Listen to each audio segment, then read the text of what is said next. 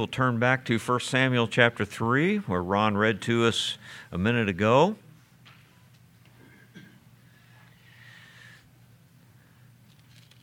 This is the 10th message in our series on the life of Samuel. And in this passage, from 15 to the end of the chapter, we've kind of skipped some intermediate verses there.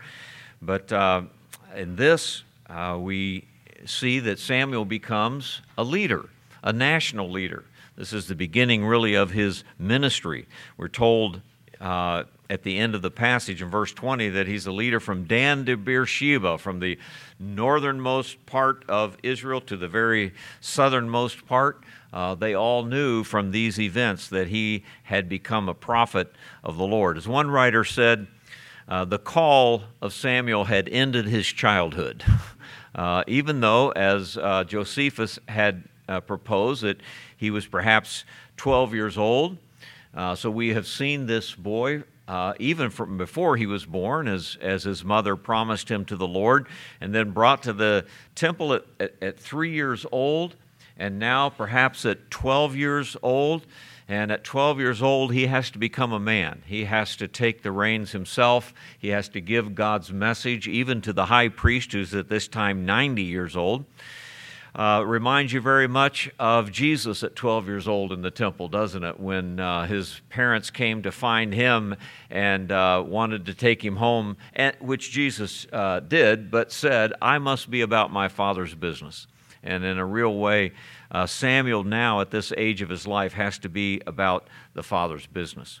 It's a precious passage here all the way through chapter 3. Here at the end, as we see this quiet scene in these early morning hours as these things change for Samuel.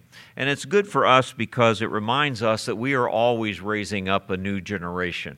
No matter where we are in our lifespan, we may be the new generation at one time, but we'll be the older generation at another time. We'll be raising that generation in the years in between. So we're always involved in this process. These kinds of passages remind us of this. Whether we like it or not, we are involved in the process of raising up the next generation, passing the torch, passing the baton, so to speak, keeping the faith, asking the next generation to do the same. And we're reminded of that. Let me give you a ho-hum speech here, if I can. And that is, we're standing in the 21st century. 3,000 years after this story took place, more than 3,000 years. And things have changed, haven't they? And yet things have not changed.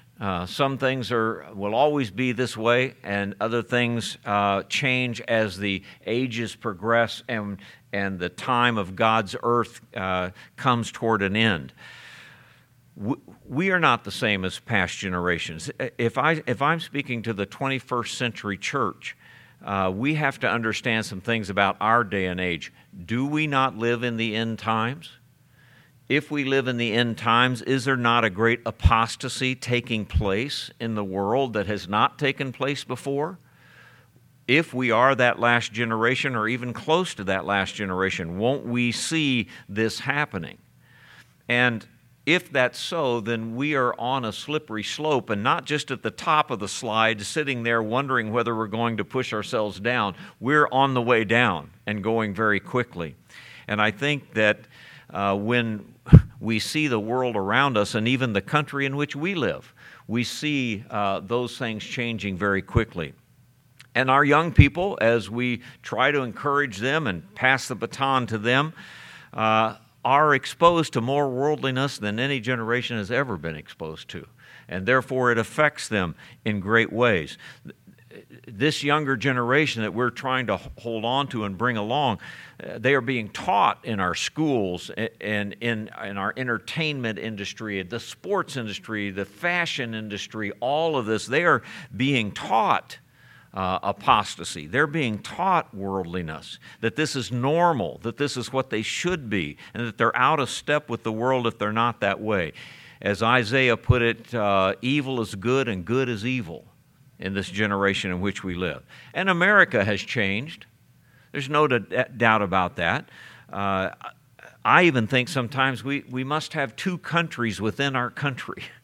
And I don't know that ever the twain shall meet. And I think that maybe 50% or perhaps more really want to rid this country of Christianity and would do everything they can to rid any vestige of Christianity and its history from this country. If you think we have seen the iconoclasts wanting to do away with the monuments of the Confederacy, going around the country pulling the statues down and everything, I predict that if not in our lifetime, in the lifetime of our kids and grandkids, we will see the iconoclasts, that is, those who tear down the icons. They will be pulling down those statues in Statuary Hall and in other places of our country that remind us anything of our Christian history.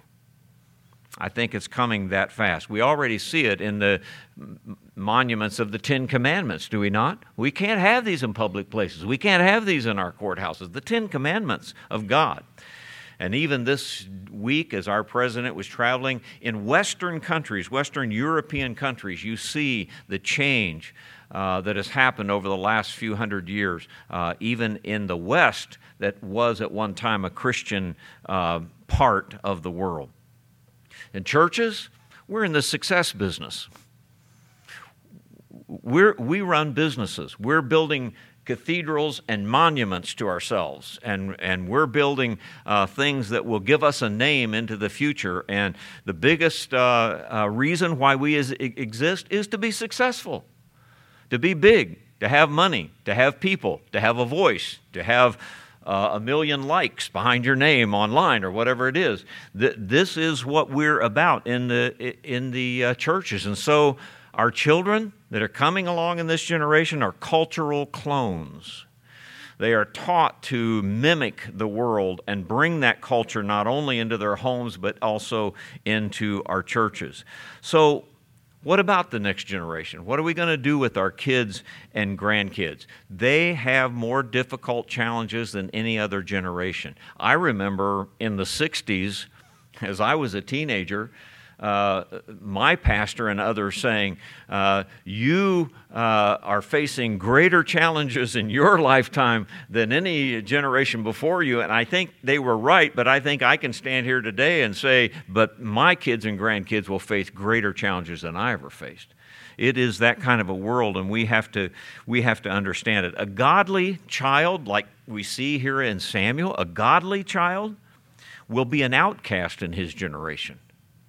A godly child may even be an outcast in the church of Jesus Christ if he tries to live for the Lord. And a Christian home is an anachronism. A Christian home that honored God and read the Bible and went to church together and prayed together and so forth, we'll read about those in books. And that's probably about all.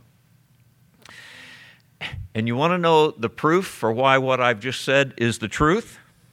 Because these words of warning that I've just given already seem negative and defeatist to people who hear them. We hardly can stomach the warning, much less the real battle. And the warnings are there and always have been. So we need to learn everywhere we can from the Word of God about our generation and about how to handle. And when we have a passage that talks to us about a young person like Samuel, and some negatives, some positives about an older generation like Eli, negatives and positives, and that worldly middle generation of Hophni and Phinehas, mostly negative. We need to learn from that, and we'll try to do that this morning. Now, this is my last message about Samuel. We're going to end here at number 10. It's not that this is all that is said about Samuel in the Bible, of course, because his life will go on. And I'd like to talk about Ichabod and Ebenezer and those passages. But mostly from this point on, the story is about the history of Israel and about the kings of Israel from Saul and David and on. And Samuel appears into the story now and then. So our study of his life will end at this point. So in your bulletin, 3 thoughts, because I want us to notice 3 things, 2 of them about Samuel, 1 of them about Eli. And the first thing is in verse 15, I call it the new prophet, this little boy, this this 12-year-old boy that is residing in the temple at this time. Samuel lay until the morning, and then he opened the doors of the house of the Lord, and he feared to show Eli what the Lord had told him. And so we see this new prophet. His childhood is gone, as I said. Responsibility now lays heavily on a 12-year-old. The hope of Israel is on the shoulders of this 12-year-old boy. I think that we have seen his conversion experience in chapter 3, as close to it as we'll ever see, and that is that he did not yet know the Lord, verse 7 says, but after this passage, now the revelation of God and the Word of God is on his lips, and he becomes the man of God. I want to give you 3 characteristics that we see plainly in verse 15 about this new prophet, if you will. And these characteristics we need. We need in our children. We need in our grandchildren. We need these things in our young people. We see them in Samuel. We ought to learn from Samuel. Number 1, I call it contemplation. The first thing is contemplation. He lay until the morning. Can't you see this beautiful scene? He's lying there, can't sleep much after what the Lord has talked to him about, and he lies there till morning. Now, do you do that? I read that and say, I can identify with that, because I'm a light sleeper. I'm a clock watcher at night anyway, and I haven't used a alarm, I don't know, in how long. So I'll wake up, and I'll lie there in bed for 10, 15 minutes thinking about the day and kind of outlining things and what I'm going to do next and this and that. And then I'll get up. But I can see Samuel lying here. None of us have experienced what he experienced that night. God has talked to him, audibly talked to him. And here he is, just a boy. I mean, here's the priest over here, and are his sons over there. Who am I? And he's thinking about this and thinking about what he has to say. If I can make this application, I think children need time to be still and know that I'm God. And that's one of the challenges that we have in our generation is they don't have time to be still and to know. Their hands are always full and going like this. Their eyes are always watching. They have things to do all the time. There's no contemplation. And, it doesn't do us a lot of good to think about the good old days, but let me tell you, there was a time when David was a shepherd boy out on the hillside looking at the stars at night and said, "The heavens declare the glory of God. The firmament shows his handiwork." There are times when the men of God, in order to be trained, had to lie there and be still and think about things and know about these things. Did you have time when you were a child to go out in a field somewhere and lie down on the grass and watch the clouds go by in the sky? I don't know if kids have the time to do that anymore, is what I'm saying. They need the time, is all I'm saying. They need contemplation. And I think Samuel was used to it. I think Samuel could do it, and he did. Secondly, in verse 15, I will call this humiliation, because it says he opened the doors of the house of the Lord. Now, suppose Samuel had said, "God spoke to me, and I'm going to be the new prophet. Everybody get up around here. And I'm the prophet, so you do this and you do that." No. 12-year-old boy, what's he done since he's been 3 years old? Get up and open the doors of the house, trim the lamps, wake up Eli. So that's what he did. That's the first thing he did. Don't you love Psalm 84:10? Let me read it to you again. "For a day in thy courts is better than 1,000.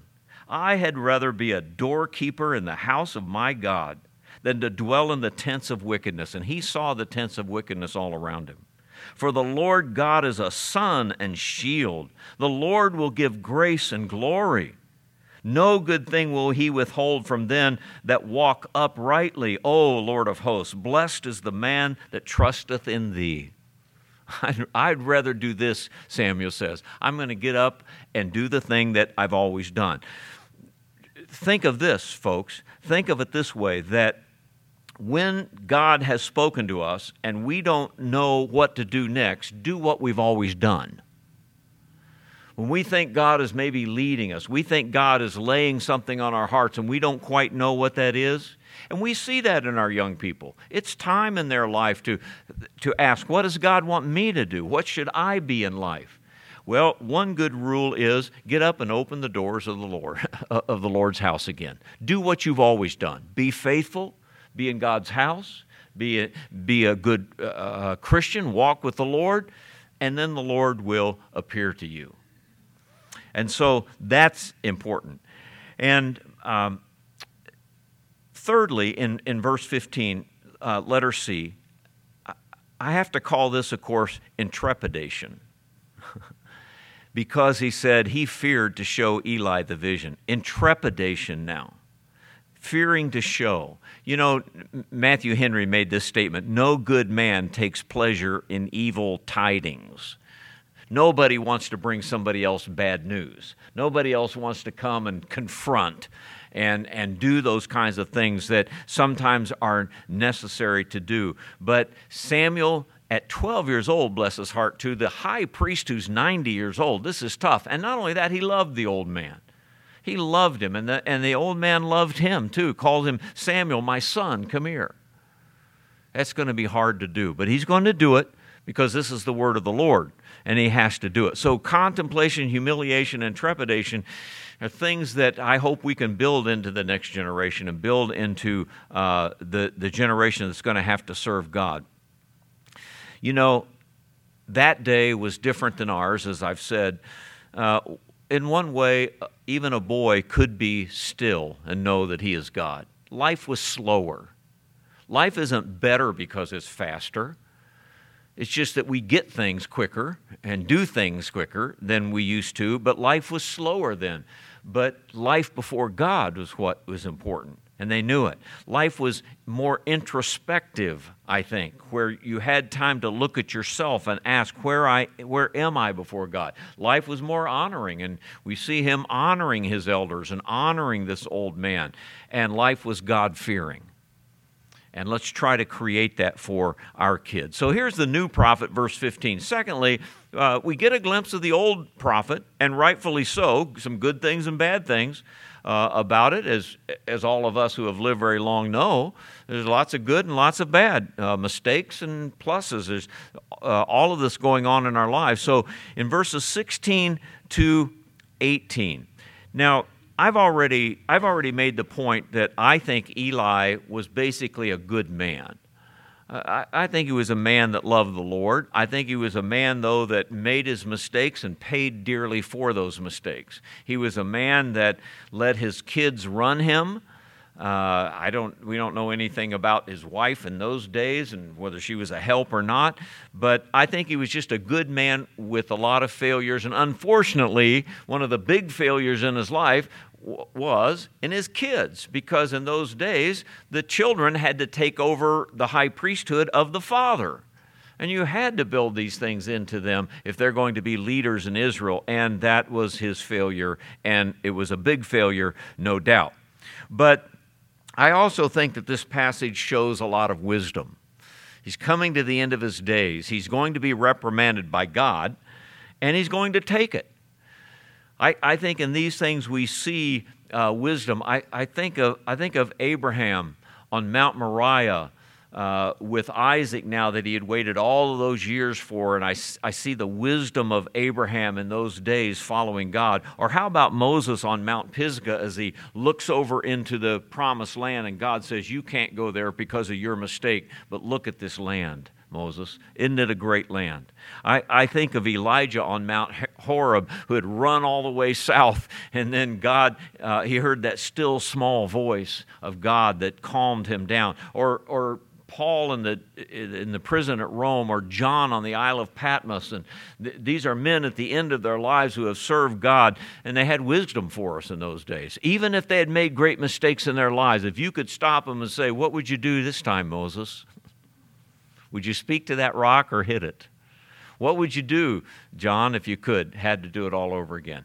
Be a great thing. Well, here's Eli, and he knows he's at that point. So verses 16, 17, and 18, let me say three things. Number one, verse 16. He had an insight of events, as old men do. Then Eli called Samuel and said, Samuel, my son. And he answered, that is, Samuel answered, here am I.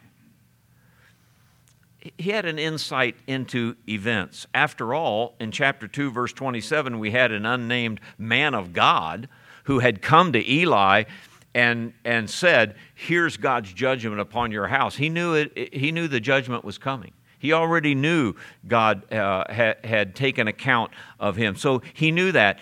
And now he realizes that there's a new man of God, and it's not him, and it's not Hophni nor Phinehas. It's this little boy Samuel. He knows it by now, doesn't he? He reflects back on the events of the last few hours, and he realizes what's going on. So not only could Samuel not sleep, Eli couldn't sleep. He was waiting for this, and he knew it had to happen. And I think it's kind of fun in the story that now Samuel gets called one more time. He hears his name one more time. But this time, it's not God, but it's the old man.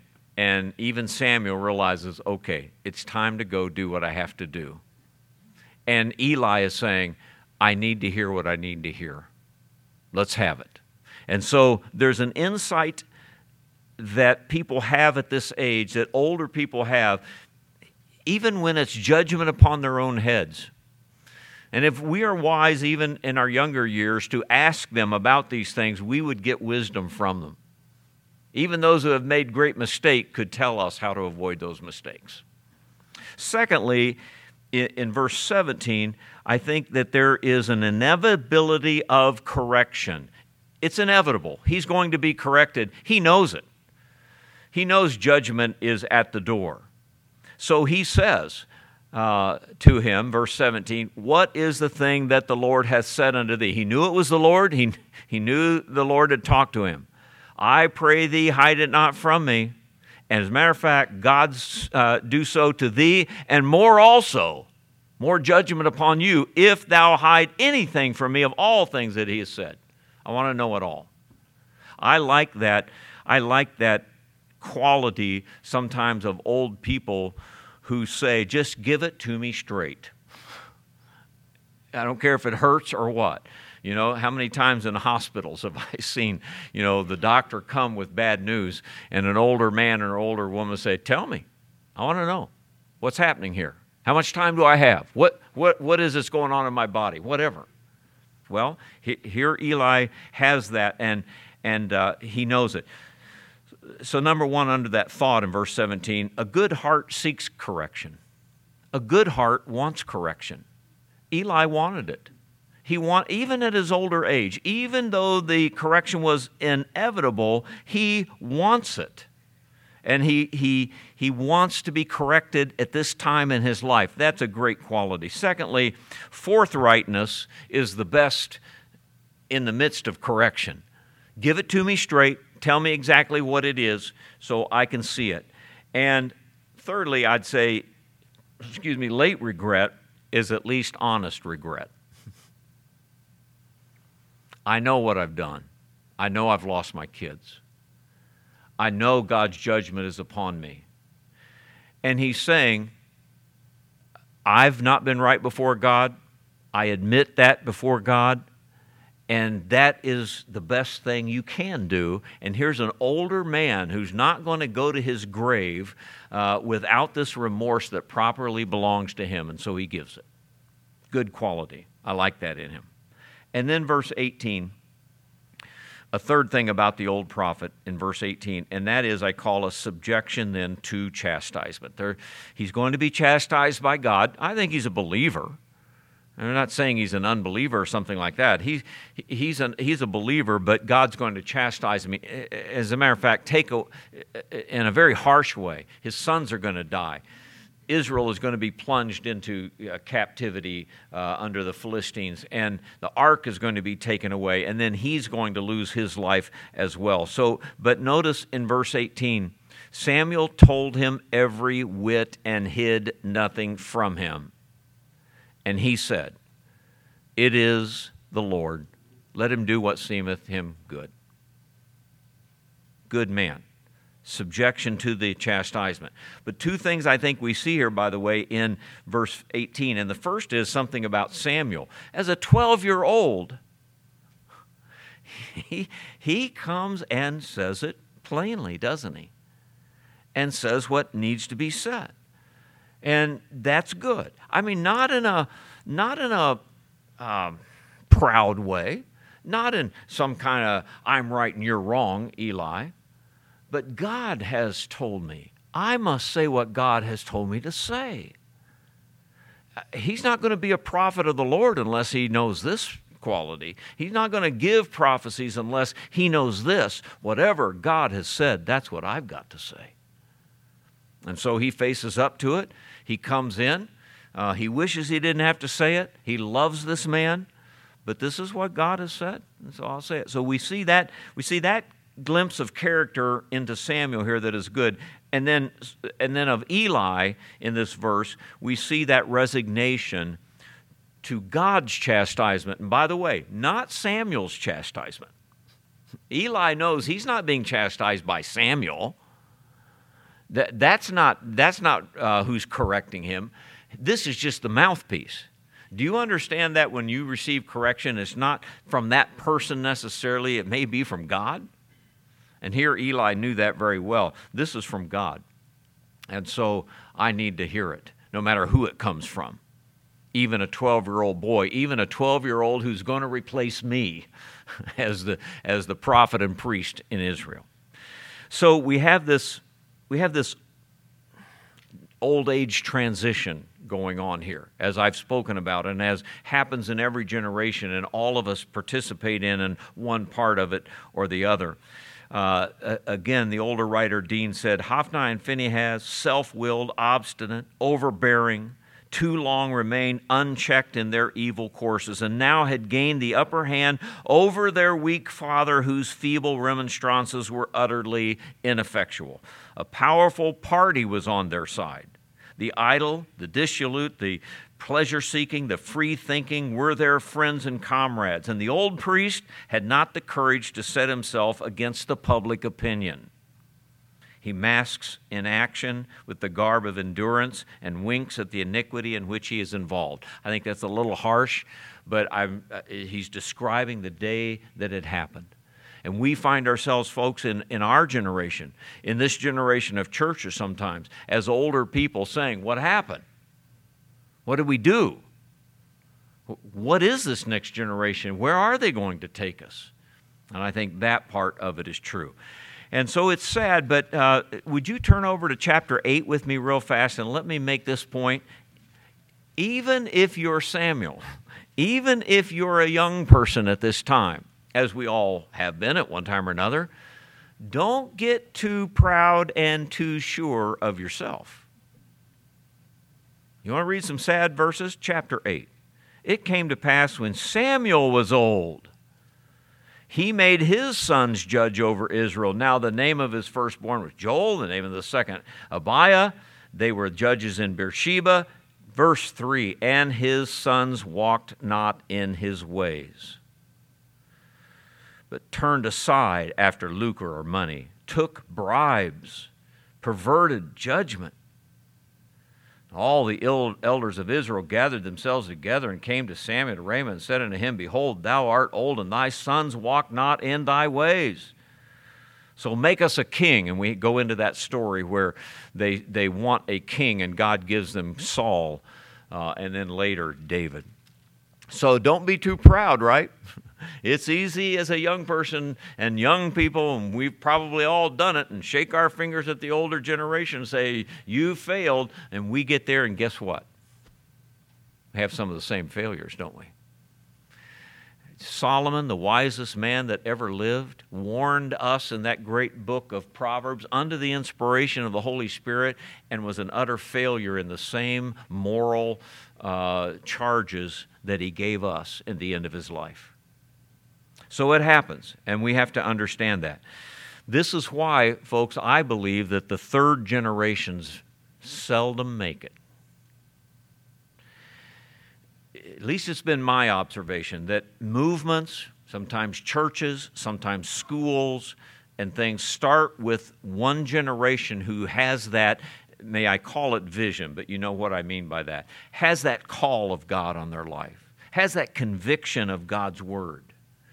And then the second generation comes along, and they don't have the same conviction, but they follow on with what their father taught them, and they teach those things, but they don't do it with the same conviction that that first generation had. And then the third generation comes along, and all they hear is legalism. All they hear is words, but they've never seen the conviction of the grandparents. And so to them, the teaching of the second generation is just kind of legalism to them. And so that third generation changes the course of everything, and the movement's gone. Check it out in history. Check it out in the history of our churches, our schools, our movements, and see if I'm not right that about 3 generations, and that's about it. Unless God calls again. And God comes to a young Samuel and says, start it, Samuel. Do it this time. And you know what he will do later? He'll do this with David. And about 3 generations after Samuel, Saul will go by. Saul is a second generation. He's a nothing. And God has to come to a little shepherd boy out in the pasture and say, start it again, David. I need you. That's what has to happen. But let's pray that call comes to our young generation. And they need the call. They need the conviction. They need to do it. And not just rely on what they heard from their father about their grandfather, whom they never knew. Okay. I get off the soapbox. Let me get back in the pulpit here a little bit. So let's go to the third part and look at a blessing here in verses 19 to 21. And that is with the godly prophet. And of course, we're talking again about Samuel here because now he was a young prophet, but now we see a godly man. Though a young man still, but we see all the qualities of it. Let me read it again. Samuel grew, and the Lord was with him, and did let none of his words fall to the ground. Don't you like that way of expressing it? And all Israel from Dan even to Beersheba knew that Samuel was established to be a prophet of the Lord. And the Lord appeared again in Shiloh. And the Lord revealed himself to Samuel in Shiloh by the word of the Lord. These thoughts here from verse 19, the word of God was his business. You know, he has to take over now. He has to be the voice. He has to be the priest. He has to be the explainer of God's word. Let me remind you of a young man named Ezra that God called. You remember in Ezra, it began in chapter 7, Ezra went up from Babylon, and he was a ready scribe in the law of Moses, which the Lord had given the God of Israel. So here was a ready scribe. And then in the book of Nehemiah, he's described again in chapter 8. Ezra opened the book in the sight of all the people. He was above the people, standing on a pulpit. And when he had opened it, all the people stood up. And Ezra blessed the Lord, the great God. All the people answered, Amen, Amen, with the lifting up of their hands, and they bowed their heads and worshiped the Lord with their faces to the ground. And verse 8 says, So they read in the book of the law of God distinctly and gave the sense and caused them to understand the reading. That's what a preacher of the word does, or hopes he does. That's what a prophet does. That's what a priest would do. And so the word of God was his business, and to say he did not let the words fall to the ground. You know what that means. Every word is important. Every word of God. I'm not going to just pick and choose the ones I want to follow and the ones I want to do. Every word I have to apply to my heart and my life. You know, things come and go. Even Peter, remember, said, all flesh is as grass. But what? The word of the Lord abideth forever. And he had to learn this. So the word of God is his business. Verse 20, leadership was his lot. This is what he has to do. So from the north to the south, Dan to Beersheba, everyone in Israel knew now, and no doubt in these days ahead, Samuel, not Eli, not Hophni and Phinehas, Not even someone from the right priestly lineage. He's established, but notice the change in word here, to be what? Not a priest, but a prophet. God will use him as a priest, but he'll bring his own line of priests back into service for him. But he's established to be a prophet. You know, a priest lives kind of a quiet life. A priest gets to hide off in the temple and in the tabernacle and just kind of go about his daily business and light the candles and burn the sacrifices and say the prayers and do the things like that. That's kind of a quiet, nice life. Everybody would like the priestly life, but a prophet, you got to run and hide in caves, and you got to confront kings, and you have to confront people, and you have to give the word of the Lord, and it's a dangerous life. And he's established not to be the priest, but to be a prophet. Against Eli, first of all, he has to say these things. Later, he'll have to say similar things to King Saul, who could take his life if he wanted to at any moment. And in a way, he has to admonish David at times and bring David along and teach him to do the same thing. Don't you imagine that David, when God called him, might have had memory of this story of Samuel? Samuel was the one that anointed David. So the leadership was his lot, and lastly, revelation was his power. So verse 21 says, the Lord appeared again in Shiloh. You know, I like that because he didn't have to go to the mountain top to get his revelation. He didn't have to run off somewhere and have some extraterrestrial experience. No, God came to him in Shiloh. If you go about doing what God wants you to do and be faithful in it, God will meet you there. And God met him in Shiloh, in this backward, out-of-the-way little town, pretty little town, but out of the way. That's where he met him. And he revealed himself, it says. This is what prophets do. They get revelation from God and they give it out. A lot of times that has nothing to do with prophecy in the sense of foretelling the future. It's just, thus saith the Lord to you.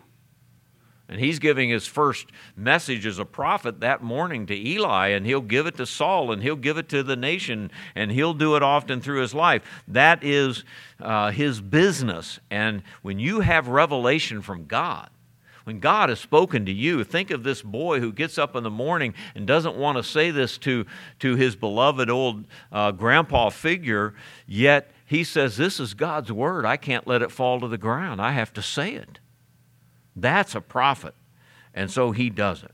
Let me remind us of something here in this 21st century. The Word of God is our revelation. We don't need to wait for some voice to be speaking to us in the middle of the night. We don't need to run off to the mountain somewhere and wait for God to give us some vision. This is God's Word. God has spoken in this book, and you have every authority as a child of God to say, thus saith the Lord. This is what God has said. And carry as much weight as the prophet of old when you say it. So when you speak as the oracles of God, Paul says to Timothy. Speak as the oracles of God. These are God's words, and when we speak it, they are God's words. And so don't wait around. Just do it. Do what the Bible says. So here's the life of Samuel. We bring it through 3 chapters. Actually, the life of Elkanah and some of Hannah, even of some of Eli as well. You know what the message is, I think, from these 3 chapters of the book of 1 Samuel? The message can be summed up in one word: faithfulness. Elkanah, Hannah, Samuel, faithfulness. And what did Paul say about them? It's required in stewards that a man be found faithful. Just be faithful. Be what God says. Be what God wants you to do. Now, God is in control, and we know that. He's a sovereign God, but He uses faithful people, and He does His work through faithful people. And when His own people won't be faithful, everyone hurts from that. The church is hurt from that. Be faithful. Jesus one time said to his disciples, the fields are white unto harvest, but the laborers are few. So pray the Lord of the harvest that he'd send forth laborers into his harvest. We need those laborers. We need those faithful young people all the way through to older people. You remember John gave us the 3 generations in the book of 1 John. Fathers, you've known him from the beginning. Mothers, fathers, grandmothers, grandfathers. You've known him from the beginning. Be faithful to that. Don't change your course. And then he said, young people, young men, young women, you're strong. You've overcome the evil one.